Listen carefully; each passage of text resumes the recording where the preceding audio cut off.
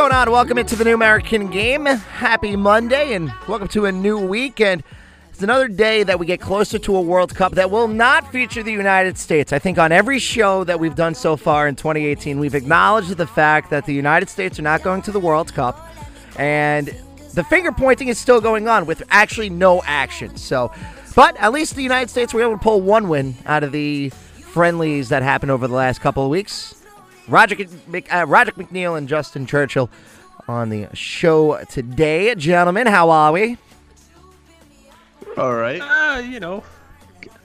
Trying to get into this World Cup coming up, but Let me ask you this: Are you at least excited for the international competition, for the pageantry that is the World Cup? I am. Yeah, I am. You have to be. There's stories to root for. If you love the game, and this isn't a just such a massive event. I know how you if you're a fan of the sport, I don't know how you can't find something to root for here. I mean, just there's so many great stories. Whether you look at Iceland, Egypt, Peru, the personalities. That guy from Peru is now able to play in the World Cup thanks to that Swiss court. Yeah. Yeah, I think that's the right decision. Yeah, I mean, who knows? There's really, with the way that the doping setup currently is, who really knows what happened there anyways. So, I mean, that's good for Peru. I personally want to see Poland do well. I think England will be an interesting story. See what happens there. If they do good, see how the media over there overhypes it, or if they do bad, see the negative reaction from Egypt the will UK. be fun to watch. That'll be funny.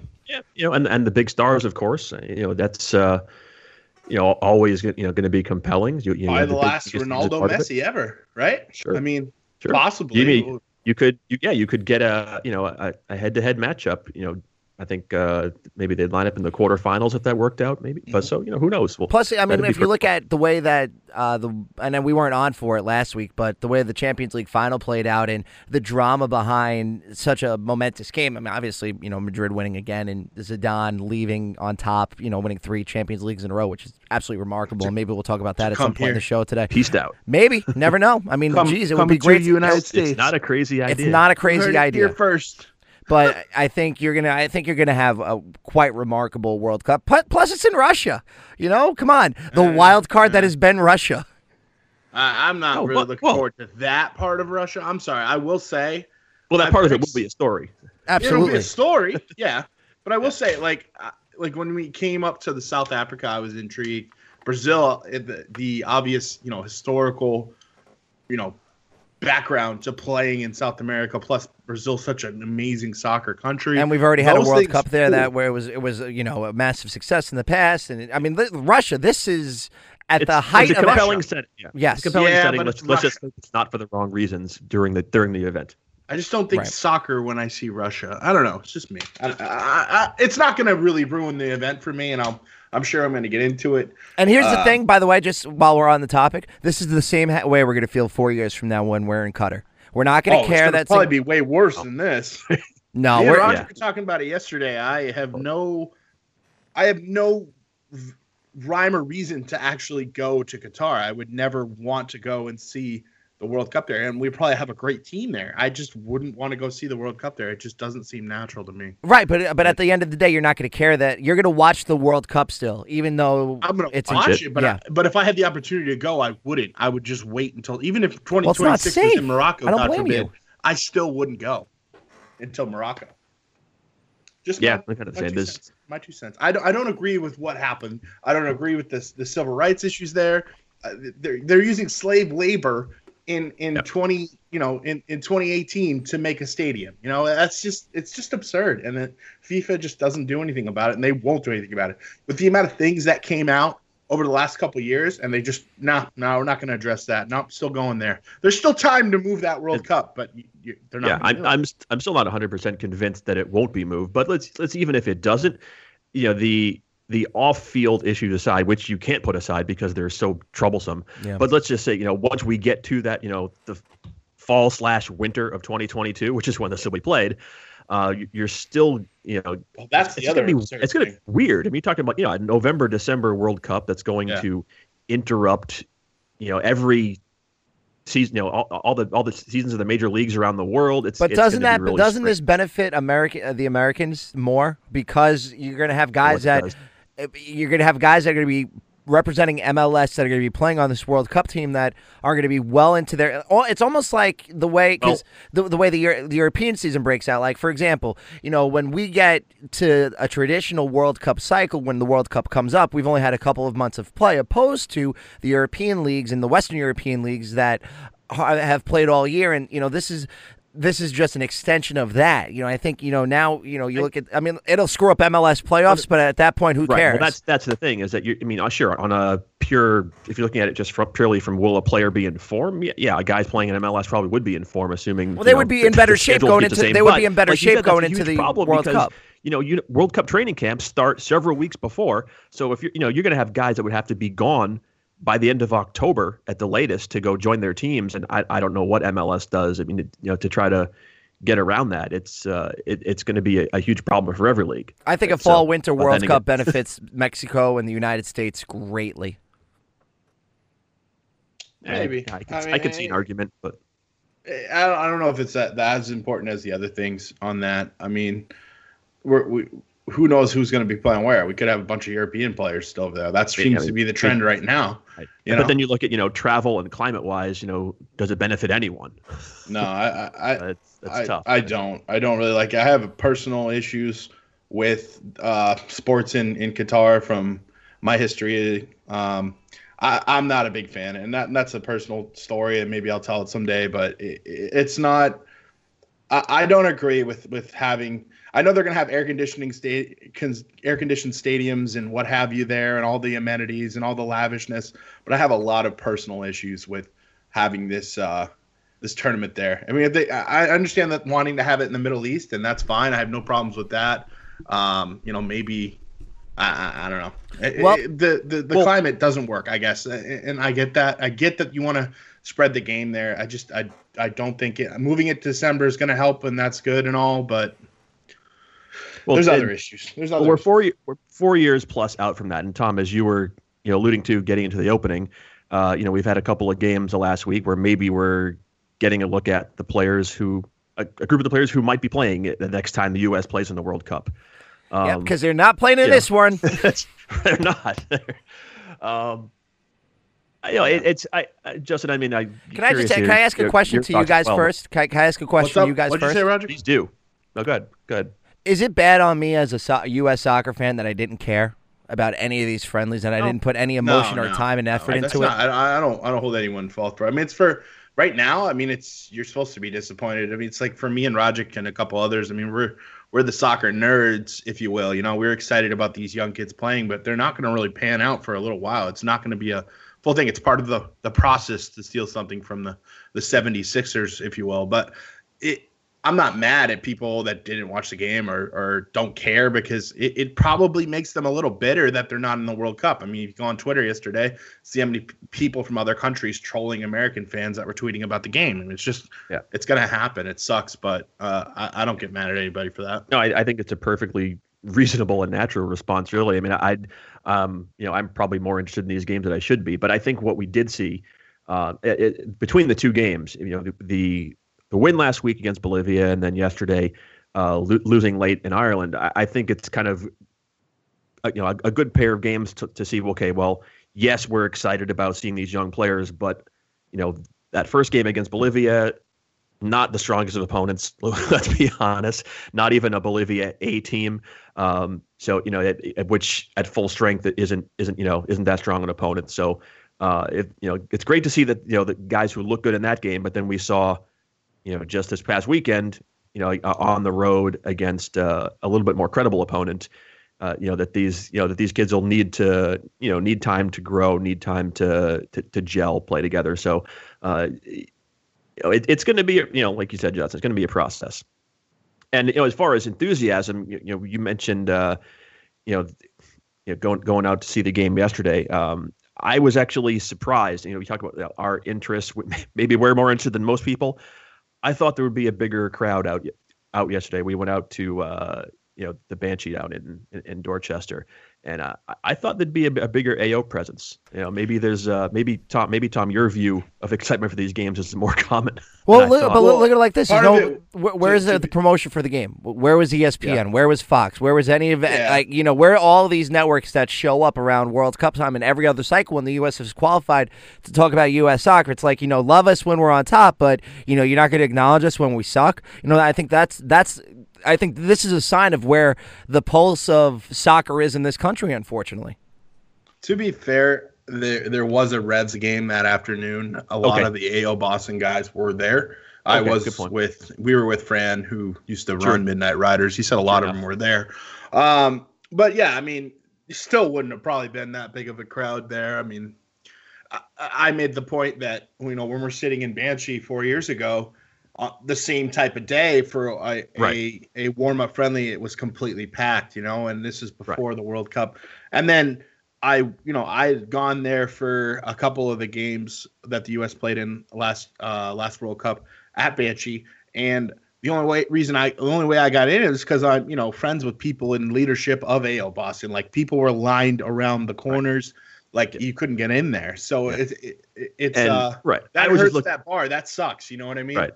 And I'm just looking at it from, the circumstances, of the game. You're talking about, a game in, late afternoon on a Saturday. There's really nothing else going on in sports at that time, or certainly, nothing to compete with. You mentioned, of course, locally, the Revs game. That's fair enough. There was no NBA Finals last night either. But I would have expected a little bit more. I mean, it was, it wasn't even full.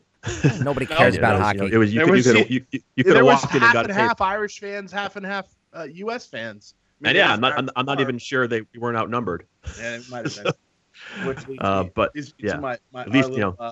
been. We were watching the game just to go into a little story time. Me and Roderick experienced. Yeah, I did defend CONCACAF's honor. I will say. Why would you? Sorry, what was that, Tom? Why would you? Because there is a valid reason. And paint Roderick, the context here. You're an observer, Roderick. You can kind of set up the. Yep. Set it up. Well, okay. Well, this was, a conversation got going about, of course, as we're watching, inevitably about the U.S. missing the World Cup, and this was the viewpoint of this, fan of Ireland. Presume from Ireland, but dumping on how ridiculous it is for the U.S. not to qualify, given the level of competition. Now, they're talking about how absurd it is, that a team like Panama is qualified and we didn't, and then, saying how difficult it is to qualify in Europe and so forth. And it kind of, Justin, I guess from there was where the debate shot off. All 4'11" of this guy. Okay. Drunken guy, nice enough, but people in Europe just don't get how difficult it is to qualify over here. And I will preface this by saying, first, I said to him, yes, it is unexcusable. We did not qualify. The reasons for not qualifying, though, because he did go into saying, oh, well, you should be killing all these teams. I go, yeah, at home. Yeah, at home we should be killing all these teams. He's like, oh, I could basically these aren't the exact words he said, but he basically was insinuating that Ireland could come over and beat Panama at home, like in Panama. That's absolutely the most absurd thing I've ever heard. Like, that playing on the road in CONCACAF is like no other region. You're playing in the murder capital of the world when you go to Honduras. You're playing in places where the fans will have nothing better to do than stay up all night lighting fireworks outside your hotel. The FAs of these that stuff seems civil though, right? Not in Europe though. It's different. Maybe in some parts of Europe, but right. And I would say it's in European qualification, right? Full of weeds. There's no comparison. Like it's sure anywhere you're going to face a hostile crowd in the stadium, but there's no comparison in European qualification to what you face having to play on the road in the Central America and the Caribbean. It's, first of all, the length of travel. I mean, okay, sure, you could have to play away in Moscow or something like that, but it's It's not the same as having to, because usually you're taking, it's a charter, you've got to take multiple flights. So beyond that, plus, the differences in climate, difference in elevation. I think a great example, and obviously outside of CONCACAF, but say, a team like Bolivia, you've got, as despite how good the top teams in South America are, Bolivia playing their home games at 14,000 feet, everyone struggles there. And that's the kind of thing you're talking about, the kind of home advantage. And then, you look at, of course, around a lot of CONCACAF opponents you face, and you're playing in facilities that are I don't know, that don't match up to what. Saprissa, you're playing on carpet. You're playing on carpet, right? And that's what I mean, right? And your locker room is right below the stands, and when they're jumping up and down, you can see them in the top of the roof, jumping up and down on top of your locker room. Let me say this: it's one big excuse. At the end of the day, it's one big excuse. Well, there's this, there's that. I wasn't saying that the United States should have qualified or wasn't bad in not qualifying. I wasn't defending the United States. I'm defending the fact that it is hard to play on the road in this region. I'll concede it's there's probably a difficulty. Easier for teams to come to the United States because they have the comforts. We're a developed country. With it's just the realities of It's the realities of what you face when you go down there. Now, I will, like Justin, okay, bottom line, U.S. should have qualified. You can make, I will agree with you on this level, Tom. At some point, it becomes excuses because, you're playing that final game. All you need is a draw in Trinidad. You got to be able to do it. That's the Trinidad team, not even the A Trinidad team. And there's no excuses for that. On top of that, too, you also these are guys that these are teams that you're playing consistently within your region, whether that be through the domestic league or whether that be through international competition. There's no excuse for our country at this point, and not even just from what we have from an amenity standpoint, from what the United States Soccer Federation has, just from the standpoint of pure athletes. It's mental toughness. This was a team, at the end of the day, when we go back to everything and we write the script on why the U.S. failed to qualify in 2018, it's all about mental toughness. If you're mentally tough, you're not losing in Trinidad and Tobago. If you're mentally tough, you don't have the nightmare that you did in Red Bull Arena against Costa Rica. This is a group that is soft. Yeah, I don't know. I wouldn't say that they're soft. I think there's a lot of different things that occurred, and everyone's going to have different opinions on it.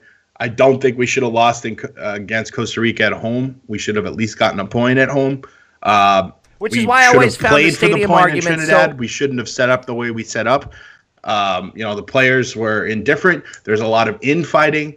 The Jeff Carzal article that came out this week goes into a lot of detail on it. There's a lot of different things that happened. There's things that happened on the administrative end that are completely unexcusable. The fact that they waited to fire Jurgen Klinsmann until after the Costa Rica game, not before it. The Costa Rica away game, that is. They should have probably fired him before that. They should have listened to their players. There was clearly a divide between them, and that didn't solve that divide by implementing Bruce Arena because it just created a bigger divide. That is a problem. There's the way that we're structured in this country, it needs a complete and massive overhaul. And to lead us into this next discussion here about the new potential GM job, who gets the job of picking this coach and helping rebuild our tattered team right now, that's a very important thing. We have a lot of talent coming up. It could get ruined if it's not.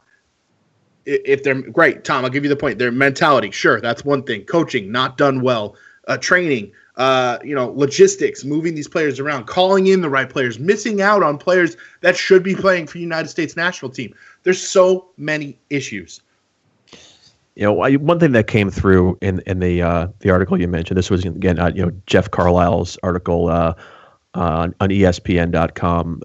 The title of it has the U.S. men's national team lost its fight, and it just comes through that there's still a lot of you get a lot of different takes here. Some people think things were fine, some think they weren't. There are a lot of players quoted, coaches, some people off the record, but it's clear that there was there was some level of division, and And and that falls a lot on the coaches, whether it was Jurgen Klinsmann, whether it was Bruce Arena. They needed to find a way to to get everyone on the same page, and it sounded like that was a big problem. Actually, I had missed the first time I read this that there was actually a quick quote from Fabian Johnson, and and he indicated that he thought that things were fine, but then immediately after, there's a player quoted who calls out Fabian Johnson, former U.S. international. So we don't know if this was a player who was active at the time. We assume wonder who not. it was. Yeah, but but it's basically saying if you look at Fabian Johnson, he just looks like he wasn't really. I mean, I don't want to misquote it, but basically the gist of it that that he wasn't really. I don't know. Was it? How would you characterize it, Justin? That I think I saw I didn't read the article, but he didn't want to play the games on the road. Essentially, here's a quote. It says, quote, a guy like Fabian Johnson in big games and qualifiers, at times it just looked like he was going through the motions, and it goes back to this this division. I don't know whether it's between MLS based players and European based players, or guys that were raised in Europe and guys that were raised here, or wherever the case may be. It's not an issue that a lot of other national teams deal with, but I think it kind of is underneath it all still. There's a Bruce Arena quote in here as well, talking about how what a great feeling it was coming off of the Gold Cup. How they had a good group, and then they got into good group of players, and then they get into the World Cup qualification a couple months later, saying that they brought in 5 new guys that weren't in the Gold Cup, and he said, hey, these guys that came in, they really weren't quite fit at the right time. And I looked at the rosters, trying to figure out, well, who came in that wasn't there, and it was primarily the most prominent European-based players. It was Fabian Johnson, Jeff Cameron, Bobby Wood, Christian Pulisic, and these were like who else could they be talking about? Because those were the guys that came in. So it kind of it really kind of narrows down who's Arena talking about here. Who does he think was to blame that wasn't into it? And that's I think that's really reflective of the people's perception of the way Bruce Arena ran this team, is that he wasn't particularly interested in and getting certain players involved if he perceived that they weren't fit, weren't motivated, and I think that's problematic too. It's just, I don't know. I think the question is, of course, where do you go from here? But it's just, I think it's very telling that this, that there's still a lot of this in the background, and maybe it doesn't matter because some of these guys aren't involved in the national team right now anymore. But still, it's a problem that's got to be solved. Yeah, I think the article was a bit alarming. Obviously, it's in the past at this point, and there's not much we can do about it but move forward. And hopefully, if Ernie Stewart gets this position, I think that might be a good fit for the GM position. We'll see. It's really who the next coach is really going to set the tone. Obviously, we need to look long term with them. We need to say, okay, well, we definitely need someone that's very good with dealing with younger players and kind of phasing out the old guard, if you will. Do we really need to be calling in some of these older guys in the next Gold Cup? Is it that necessary? Can we win without them? Those are kind of the important pending questions. But the long term is get these guys on the same page, get these guys playing together for 4 years, and go from there. And the administrative things, that's not something I really have an expertise on. But I'm hoping that they can figure it out. I hope that they accept that they have an issue, and we go from there. Yeah, I think part of it is such a weird time right now for the men's national team, where we're now coming up on 7-8 months or so with an interim coach, and it's hard to really have a sense of what. I mean, I know this supposedly was the plan. They wanted to wait until the summer, maybe till after the World Cup, to have a better selection, a better crop of coaching candidates. I hope that there's a big plan, that they've got choice A, choice B, and that they've talked to people, and that there's and that there's something like a legitimate plan of action going forward. But I don't know, with this GM role, I mean, maybe in theory, I like the idea of Ernie Stewart in a position like that, but I'm still not convinced that that position is going to have any real authority. That's it just seemed like that it has been a very poorly defined position. Yeah, they've got a list of things that just seems like that, not even having. They said that as far as hiring and firing coaches, that's got to be signed off by the board. What's he going to be doing? Convincing, just kind of tracking players and convincing players to to play for the U.S. or not. And I don't know. It's meh. We don't need to do that anymore. We have the talent. We need to just embrace what we have. If players from other organizations or nations want to play for us, then they can play for us. But I'm not going to beg people anymore. I mean, when it comes to U.S. Mexico, that's one thing, because these kids can play for us, a lot of them, and it's just make it appealing for them. That shouldn't be a coach's job. It should be U.S. Soccer acknowledging that at a young age, finding these kids, identifying these kids, and having a setup for them. Having 15-year-old wonder kids playing against grown men in the USL, not picking a Mexico over something that happens when they're on the youth level. If he wants to play for your youth team, call him in. Figure it out. I don't know. There's a lot of that whole Alvarez, right? Is his name over in Efrain LA? Alvarez, the LA Galaxy 2. That's a player. Prime example of U.S. soccer being inefficient at doing the most important thing, and that's growing the player pool. Well, not the most important thing. Most important thing when it comes to the national team, obviously, growing the game around here is very important to U.S. soccer. I don't think they're doing a good job of that either. But this is something simple. I mean, I believe something occurred where this kid didn't get called into a youth national camp. How are we not identifying how good this kid is? He scored a bunch of goals, and he's 15 years old, and he's already a pro. I know it's the USL level, but he's 15 years old playing against grown men. Call the kid into the camp, see what he can do. And now he wants to play for Mexico. It's an issue. Yeah, well, that actually leads to part of what my concern was about this general manager role, is that the GM has no control over the youth system. I would expect that to be a major part of what you would want a general manager to do. I didn't know that at all. That's terrible. It's in the job description that has been listed, that's not included. It's I guess that's U.S. technical director then. But it leads to again, ambiguity. Like if you're putting someone in allegedly in charge, and he's got no power, how is the coach even answerable to it? How do you even develop a system? And try to integrate players upward from the youth teams and the national team if the general manager is kind of powerless to affect that. The GM doesn't have authority to hire youth national team coaches. That seems like a problem to me.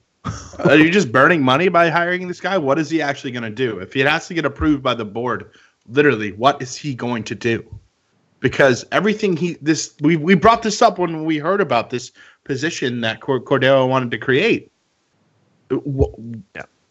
It can be done with other people. It works better.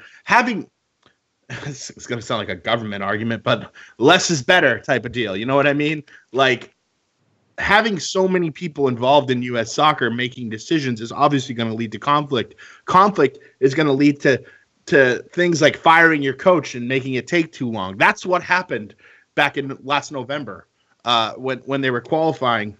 I'm saying, what was it, 2016 when Klinsmann got fired? November 2016 or 2017? Yeah. So that's why it took so long to fire Klinsmann, because there was indifferences amongst U.S. soccer. I'm sure someone was worried about, we promised him this amount of money, and then we're going to be on the hook for it if we fire this guy. Or, someone was saying, we definitely got to fire him. We got to get something done now. I'm sure there was people that really saw the problem and wanted to address it, but I'm sure there was just too many hurdles to climb within U.S. soccer. Creating this position is just another hurdle potentially, or it's a useless position because what are decisions really being made by this person? Probably not. It sounds like everything gets made by this board of that the GM has to report to. I want to be on that board. Put me on that board. I want to make decisions. it makes it look like the GM positions are being implemented just for show. Like, hey, here's something new we're doing. Well, we'll create these new positions, but we're not going to give them any real power. And it makes me really skeptical about the whole process, and I'm not optimistic that things will change long term. I mean, I can get excited about young players still, about exciting players playing in big leagues and getting involved with the national team. That's great. But if there's, it makes me, just very pessimistic for. I think if nothing's going to change over the next 4 years, or the next 8 years. I think the player pool bails out U.S. Soccer, bails out Cordero. I have to. I think that's what. If it doesn't happen, it's a blessing and a curse at the same time, because I want these kids to be good. I want my team to be good. I love the U.S. national team. It's my favorite soccer team in the world. It's my favorite team in the world. I live for these friendly games. Like, I live for everything about it. But do I want them to suck so that things can finally change in U.S. soccer? Because I thought that was what was going to happen in January when we had these elections, and I don't think it really did.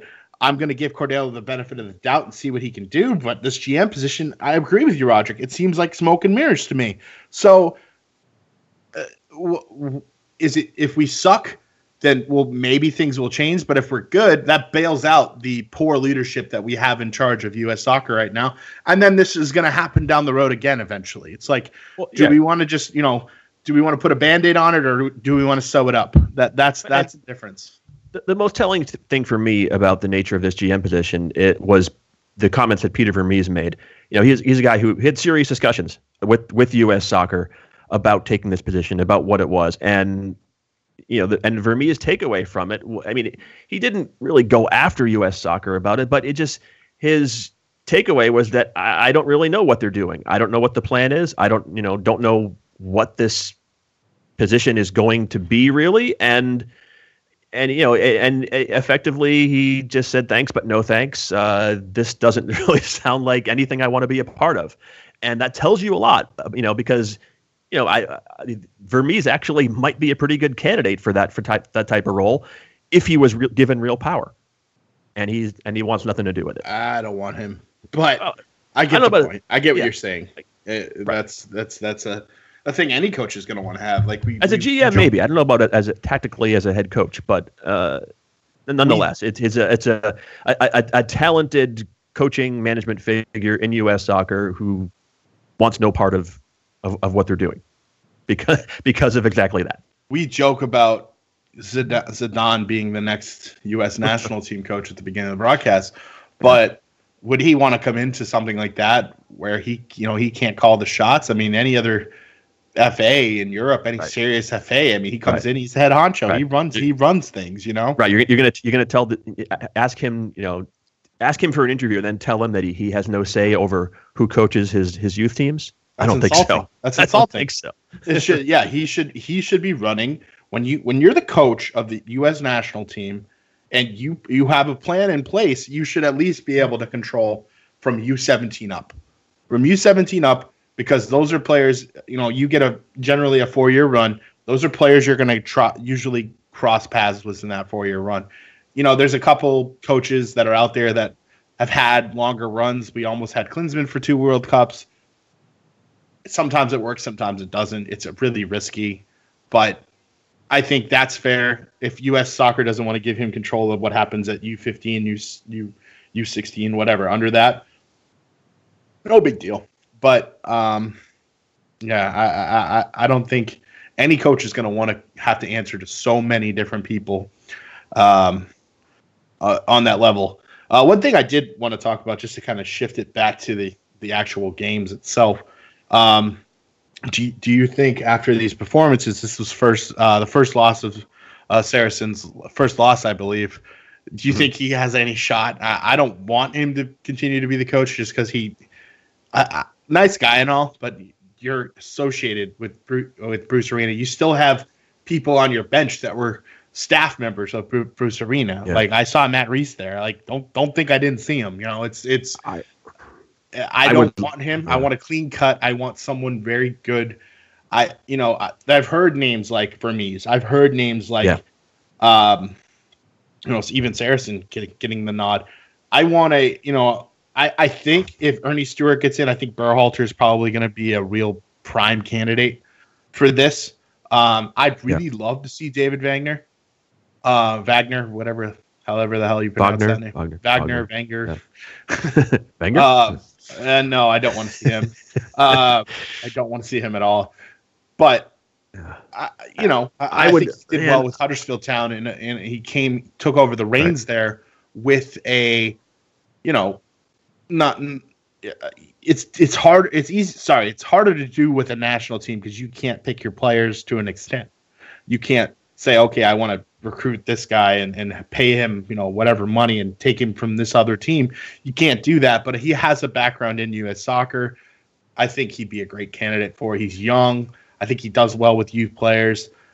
So that's one person I see. Tata Martino, maybe. I don't think that was very plausible, but I think he's very comfortable where he is. I like the candidates you're listing. I mean, as far as Sarakan, I would like to think not. I mean, I guess my takeaway on that is that if he was a serious candidate for the job, why wouldn't you have hired him by now? Like, why continue the charade if you don't have a clear candidate or group or small group of candidates in mind that you think are seriously interested in? Like that. I mean, that would, to me, just seems crazy that you would continue down this path if the guys you're interested in are going to turn the job down. So why leave things in limbo for an extra 6 months if you don't have to? I feel like he's maybe at some part of him would love to be able to coach himself into the full-time job. I just can't see that being seriously in the cards, and I think if it is, we've got bigger problems because that's nothing changing either. I think that's probably a good list of candidates. I mean, I guess what I'm curious about is, we're mentioning guys that are at this point I think would be available if they were interested.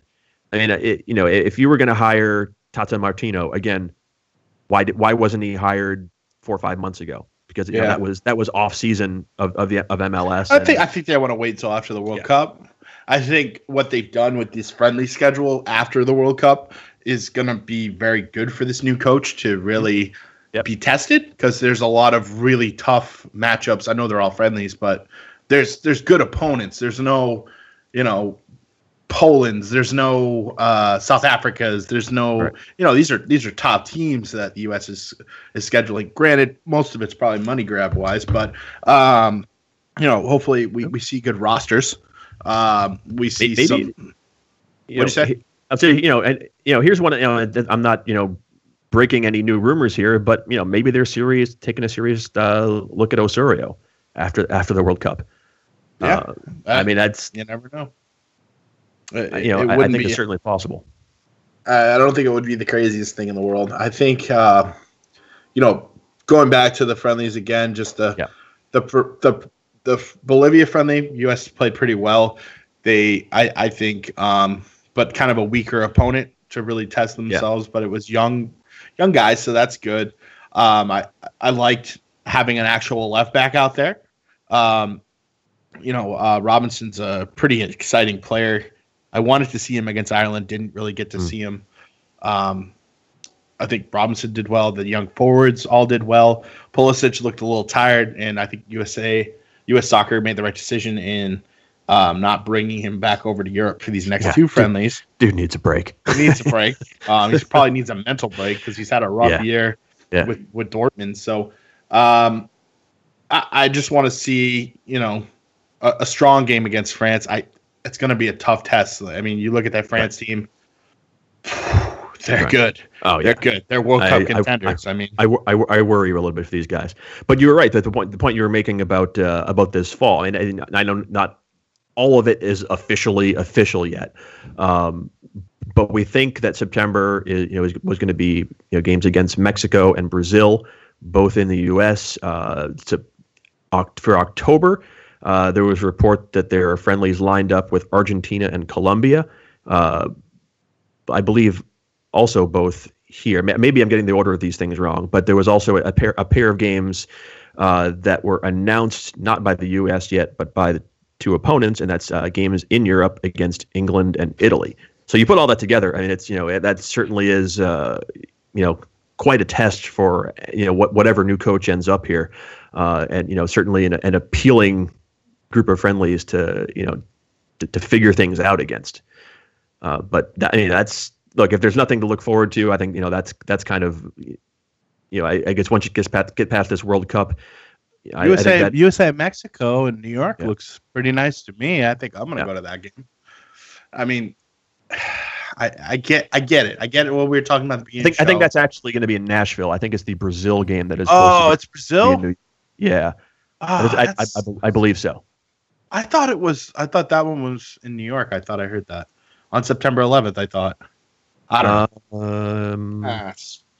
Maybe I should just go to Nashville. Maybe we should all go to Nashville. Yeah, the date sounds right, but I believe the locations is the other way around.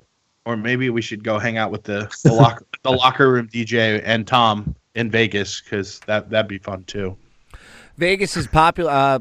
Las Vegas lights are popular in Vegas. They got billboards all over the strip. Yeah, listen, good. I'm telling you right now, just people are infatuated with the Vegas Golden Knights because they can claim them. I don't think the Raiders are going to be as successful as the Golden Knights.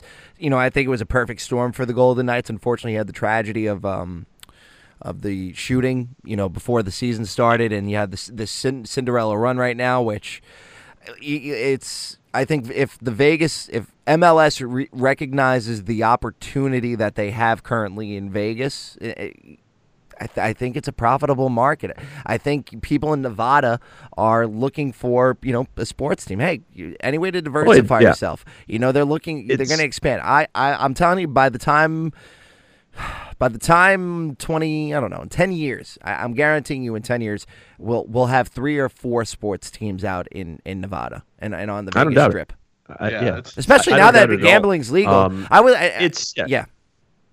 it's not a market I have a lot of personal experience with, but I know that it's a city that's evolved a lot, from. Sure. I mean, yeah, it's still very much a city that depends on on entertainment and tourism, but there's more to it now. There's people that are a lot of people, more people that grew up there, that are from there, that have they have pride in their city. Absolutely, and and now this is really the first time they've had a local team to call their own, to root for. I mean, it's been a while since UNLV was relevant in basketball. So I think they're onto something, and I think you can criticize not to go too deep in other sports here, but you can criticize a lot about what Gary Bettman's done with the NHL, but they got Vegas right, and not a lot of people thought they would, and so that's probably get Seattle right too. Yeah, but it certainly is translating it to an MLS opportunity, I absolutely agree that's one thing that we've seen, that where smaller to mid-sized markets that have in MLS have, look at Austin, some of the most Boy. Oh boy, you had to say it. From that point of view, it is, because it's there's no other big professional team there. I mean, but you can compare what could theoretically be in Las Vegas to what you see in markets like Portland and Kansas City and Salt Lake and Cincinnati. Exactly. Where there isn't a full plate of sports. People are hungry to have a team to root for and support. A team that's big league, a team that something that feels nationally important and relevant. And that's where some of the most successful markets have been. So I think it is a smart. We saw that with Don Garber's comments actually after the Cincinnati team was awarded last week. They asked, okay, well, what comes next? And we expected, like we would hear, some of the top candidates that got passed over, like Sacramento and Detroit. But he threw Las Vegas out there. Had some conversations with people in Las Vegas out of nowhere. Las Vegas didn't submit a bid last time, and they just may find a way to push themselves to the top of the list. It depends. I think. Listen, you're looking at right now markets that came out of nowhere, because Cincinnati showed a willingness that they're invested. They have the city on board. Yeah. They have an ownership that cares. They've created an image in the community. Sacramento, though, I don't know. But well, I think you want teams that have created an image in the community without needing that MLS rub. The fact that they're a team like, for example, Seattle was a success going into MLS because there was an established history there before they entered the league. Yeah, same thing with Portland. You know, you already had a foundation. About Sacramento, though, Sacramento is had 20. I don't know about 20,000, but over 10,000. How do you? It depends on how you look at. It depends on how you look at Sacramento as a city. You know, Cincinnati might be a better city to go to than Sacramento because you have multiple sports teams in Cincinnati. You know, you got one sports team in Sacramento and it's a flop, and everybody watches everything in LA. So I mean, is it really? Soccer's a different sport. But you can say a flop, but the Kings do well in that market, and you know they've got a kind of a stranglehold on the sports dollar there. So but there's opportunity. So I think any of those. I think I would put Sacramento very much in the category of that the list I was referring to. Yeah. But with Vegas, you're talking also much more of a market that fits kind of a geographic hole. They would love to have another team in that Southwest region. Maybe I think Phoenix still is a very serious player, but both. You could. I mean, the Latin American community in this country is massive in the Southwest. No, I mean that's who our part of the target demo is.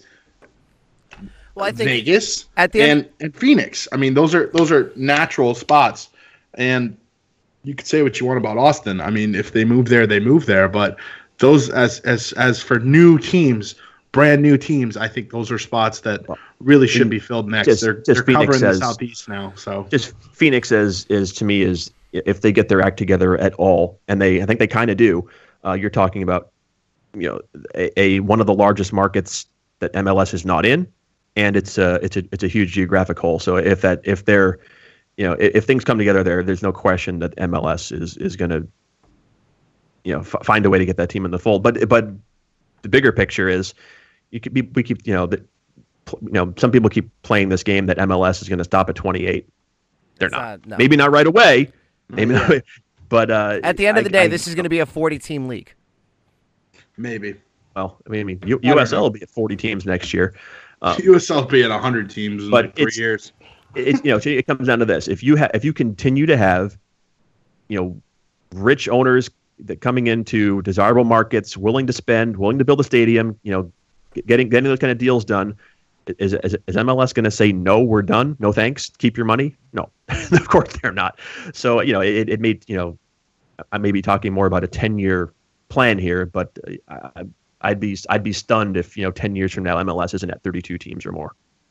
I would expect them to be more than 32 teams because I think people... Not in 10 years, though. In 10 years? Yeah, well, what are we at? 24? What are we going to be at, 24 right now? You guys can't rush this. You can't rush it. It's got to be organic. It's got to be organic. Well, 10 years from now, when the World Cup is already happened here, we hopefully get another boost from that. 10 team or what are we at? 22. What are we at right announced now? 23, 22? 26. Yeah. 26. Well, cuz you're planning, yeah.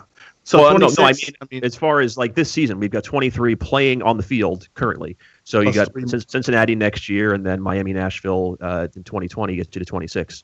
Okay. So but they already announced that they're going to go to 28 and that's maybe more than that. But I put that number out there because just looking at among the candidates we're aware of that are serious and look like they could pull something together, that but then beyond that you get to a point where okay now you're reaching a little bit, so it may take time, but still that's then you get into okay, well eventually where does the league go? Does the league promotion relegation? Well, is it more of as far as scheduling things start to get more interesting or trickier? I think scheduling you go to a more regional schedule. Here's how I envision it. If we're going to go in my head, if we're going to go to this 40-team schedule, what you're going to end up having is to break up each team into regions. So, like, if you look at the way USLPDL set up, when the Boston Rams existed, they were in like the East region where you had Ottawa and Montreal and Connecticut and Seacoast and all those teams, and it broke down like that. And I think you would have your Northeast region, you had your Mid Atlantic region, you have your Southeast region. I don't know, maybe Mid Atlantic and Southeast kind of ties in together.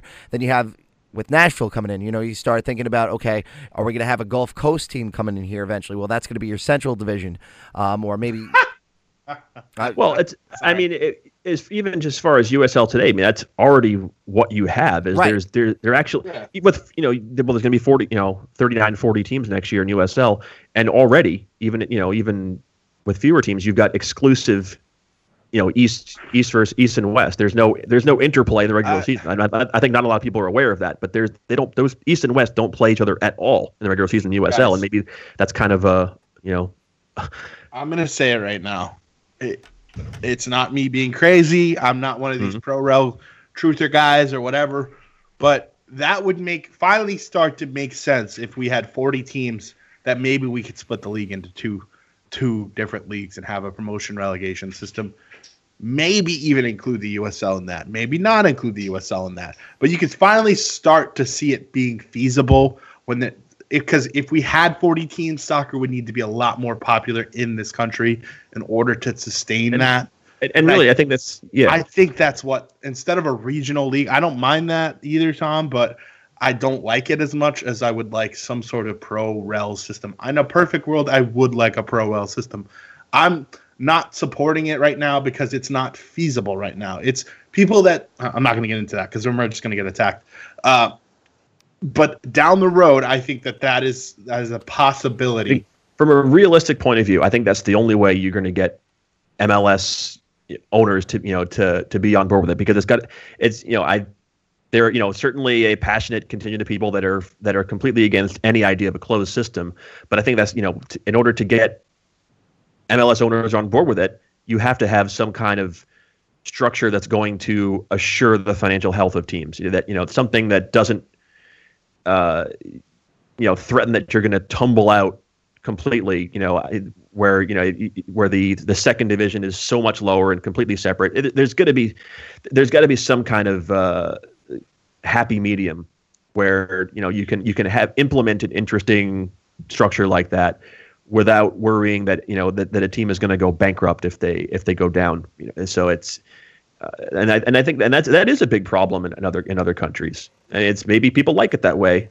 I think it perpetuates an elite group of teams and smaller teams don't have a chance to compete. But that's getting a little bit further down. Yeah, no, we're looking way ahead now, and right now we need to be focused on the here and now. We need to be focused on getting the league right, continuing to have success, foreign players coming in being successful, our national team getting better, not worrying about missing next World Cup. Yeah, but I think MLS and U.S. soccer are two separate entities. Carlos Cordero is not focusing on MLS. I don't believe that for 1 second. I don't believe that for 1 second. If we want a team that's going to win a World Cup, it is. If we want a team that's going to win a World Cup, we need a federation to focus strictly on the federation. At the end of the day, that MLS is focusing on the federation. How is that not focusing on the federation? Because the federation should focus more on youth development, everything we're talking about. But that's where you develop your youth. It's through MLS, through USL, through these younger players. I'm just saying I wouldn't rely on not going to college. I'm just saying that's honestly a huge problem. I'm just saying I wouldn't rely for U.S. soccer to be this big olive branch for MLS. MLS has to do their part. They have to put more money needs to be put into the academies. There needs to be more of a investment from a Major League Soccer standpoint sure. But this is part of the change that we're talking about. I don't see much change happening. That's my problem. I well, think we're also at the back end of a world. It. We're also at the back end of a World Cup cycle. It goes back to the question I asked earlier. Why would you want to do anything? Why would you want to? And I kind of get it now. Why would you, if you're Carlos Cordero, why would you want to make any significant move that's going to be your long-term plan when you're at the back end of a World Cup when so much could change? You could, the good thing is, being an American country, we have a lot of money at our disposal. So money speaks. So a lot of these guys that are going to be available after the World Cup is over, you want to get the best bang for your buck, because right now this guy, whoever comes in next, is the guy for the next 4 years. None of this crap that we went through with. I mean, listen, Jurgen was a guy for 4 years. Saying. Exactly, but I don't think it's going to end up being any of the American coaches that you guys mentioned. If I am Carlos Cordero, my pitch is to Joachim Low. Go big. Go after the best coach internationally in the world. Okay, I'll take him. I'm on board with that. But tied up with all this, you asked a question about Cordero coming in and why would he do anything to at this point to kind of shake things up. We can't forget the elephant in the room here is that is the 2026 bid. U.S. Soccer is trying to steer that home before really dealing with anything else. That's kind of topic 1A, and with Sunil not steering that, I think that's Cordero's priority 1 right now. He may not be front and center about it, but that's that's top priority internally for U.S. Soccer right now is to make sure that happens. Well, I think it'll be very interesting to see how it plays out because that bid's. I think they're voting. We'll find on out that. soon. Yeah, they're voting on that within the next 2 weeks, right? Yeah, before the World Cup. Yeah, so I believe it's the 14th. I want to say. Yeah, so after our next show. All right, can I ask a question without it turning into a vicious pulling our heads off Rick and Morty situation? Probably not, but try. Now you're watching Rick and Morty. I love it. I am so invested to Rick and Morty. It's probably the best cartoon that's come out within the last 15 years. Yep. Well, you'll be happy to hear where they announced that they're going to do another 70 new shows. 8 seasons. 7, yeah, something crazy. So like another 90 episodes. So buckle up. There is a show. What's your question? There is a big dog and pony show that comes with number 45. I believe that the U.S. has been working on this bid for a long time, going back to the Obama administration. With the dog and pony show that comes at what happens on Twitter every day, do you think anybody in Switzerland is taking him seriously? And seriously, period? When it comes to any type of when it comes doesn't to have an effect. When it comes so does it really matter that because a lot of people freaked out when Trump went out there and started making it look like he was pressuring FIFA into giving the U.S. the World Cup. I think it doesn't matter either way. The only thing he can do is lose us the World Cup by saying something stupid. Is him trying to impact people or sway people into voting for us? It's really not going to make a difference. I've explained that it's envelopes passing hands that get the votes for the World Cup. Right, Justin. You mean on a voting level, right? Just because you've got 207 countries voting. I mean, I don't. FIFA as an entity, I think they could care less what he says. Yeah. But when you're talking about individual members voting, I think it can. Yeah, I absolutely think it could play a part. But you've got this built-in sentiment anyways where likely you've got the entire federations of Africa and Asia for the most part that are inclined to vote for a Morocco bid anyways because it favors them. So it's exactly but look, but that doesn't have anything to do with Donald Trump as our president. No, listen. That has to do with confederations voting for confederations, and in a perfect world, that would happen. In our confederation, we have some of the most corrupt FA members known to man that are clearly getting paid off by somebody. And they get paid off. That's how this happens. And I know this. I hate to break it to everyone. And I know this, and I really just wanted to bring it up because of the way that it drives people crazy, and whatever. He's not making us look amazing, but compared to other, they're having a World Cup in Qatar for Christ's sake. Like, there's nothing Donald Trump can do that's going to. Well, there is, but nothing he will do right now is going to impact it. Right. I just think from a financial. I'll say this. I don't think it helps. Put it that way. I don't think it hurts that much. Nothing he tweets helps. I don't think it's going to gain us any votes. I think it's all people are going to vote. They decided who they were going to vote for long ago. That process has already been in place. Hopefully, for U.S. Soccer's sake, I know this is telling them to be kind of corrupt, but hopefully we're playing the game, if you will. And because I don't think we played the game when the voting came around for the 2022 World Cup. I don't think we played the game well, and we needed to. If you're FIFA, just looking at it logistically, 3 countries that you'd be playing in, over the span of 2 different continents.